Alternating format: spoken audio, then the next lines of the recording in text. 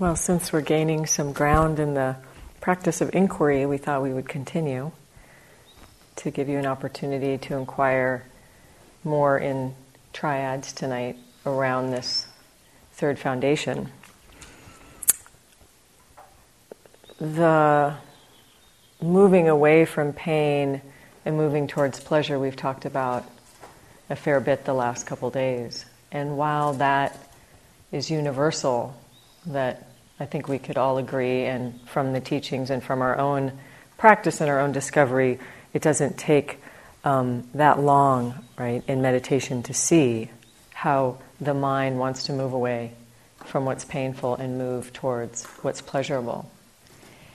And our specific personal way that we allow some pleasant or don't allow certain pleasant or allow some unpleasant and not other unpleasant emotions, as we're talking about mind states, that can be quite individual depending on your history, depending on your family, your culture, your perhaps religion you grew up with, the people who, other caregivers who raised you,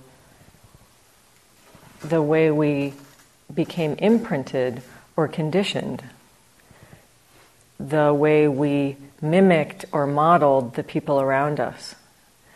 So we want to look a little more personally, as you've been doing all afternoon, and give you a chance to talk about that, your individual way that you have been orienting to emotions.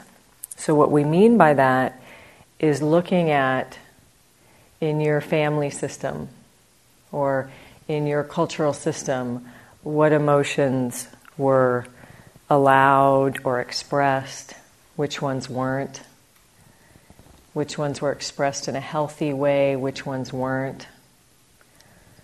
In my family, people were angry often. I saw lots of anger. Sometimes it felt really good. Sometimes it felt healthy.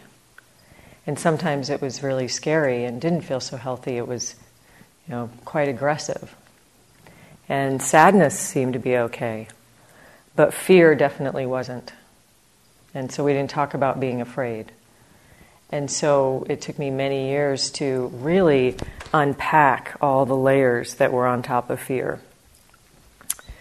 So a good friend of mine, really one of my closest friends, grew up in England, and in her family system, being too happy or too joyful was definitely not okay.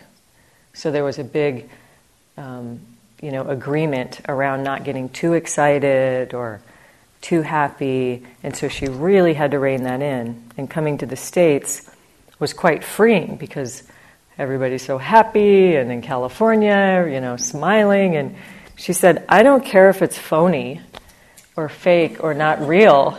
She said, this is such a relief to be in a culture where people are like, whoa, she came to Northern California. It was like she was out of the cage,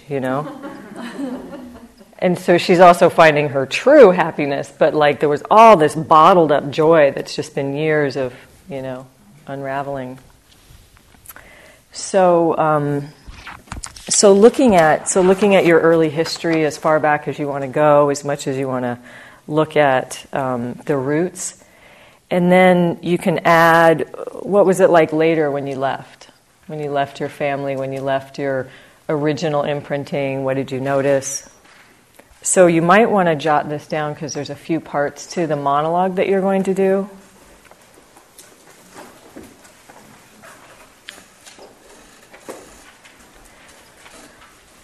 So this is your history in relationship to emotions. The standards or trainings you got.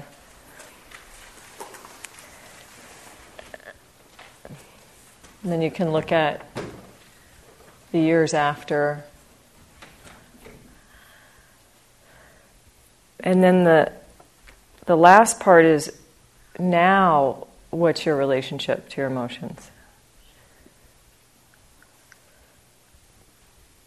And what do you want it to be if what it is now isn't what you want it to be?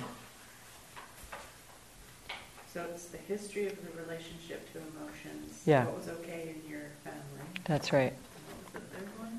And what was the third one? Yeah, you can talk about, depending on how much time you have here, how deep you want to go into the history.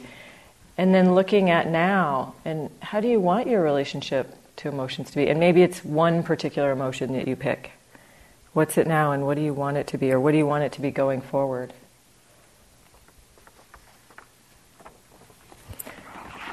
So we did monologue last night. So there's 3 people, 1 person sharing, 2 people listening, and then we rotate. And you'll have 7 minutes each. These monologues can sometimes, we give you a lot, so they could be easily 10, 15, 20, maybe an hour monologue. So you'll just pick pieces that come to mind.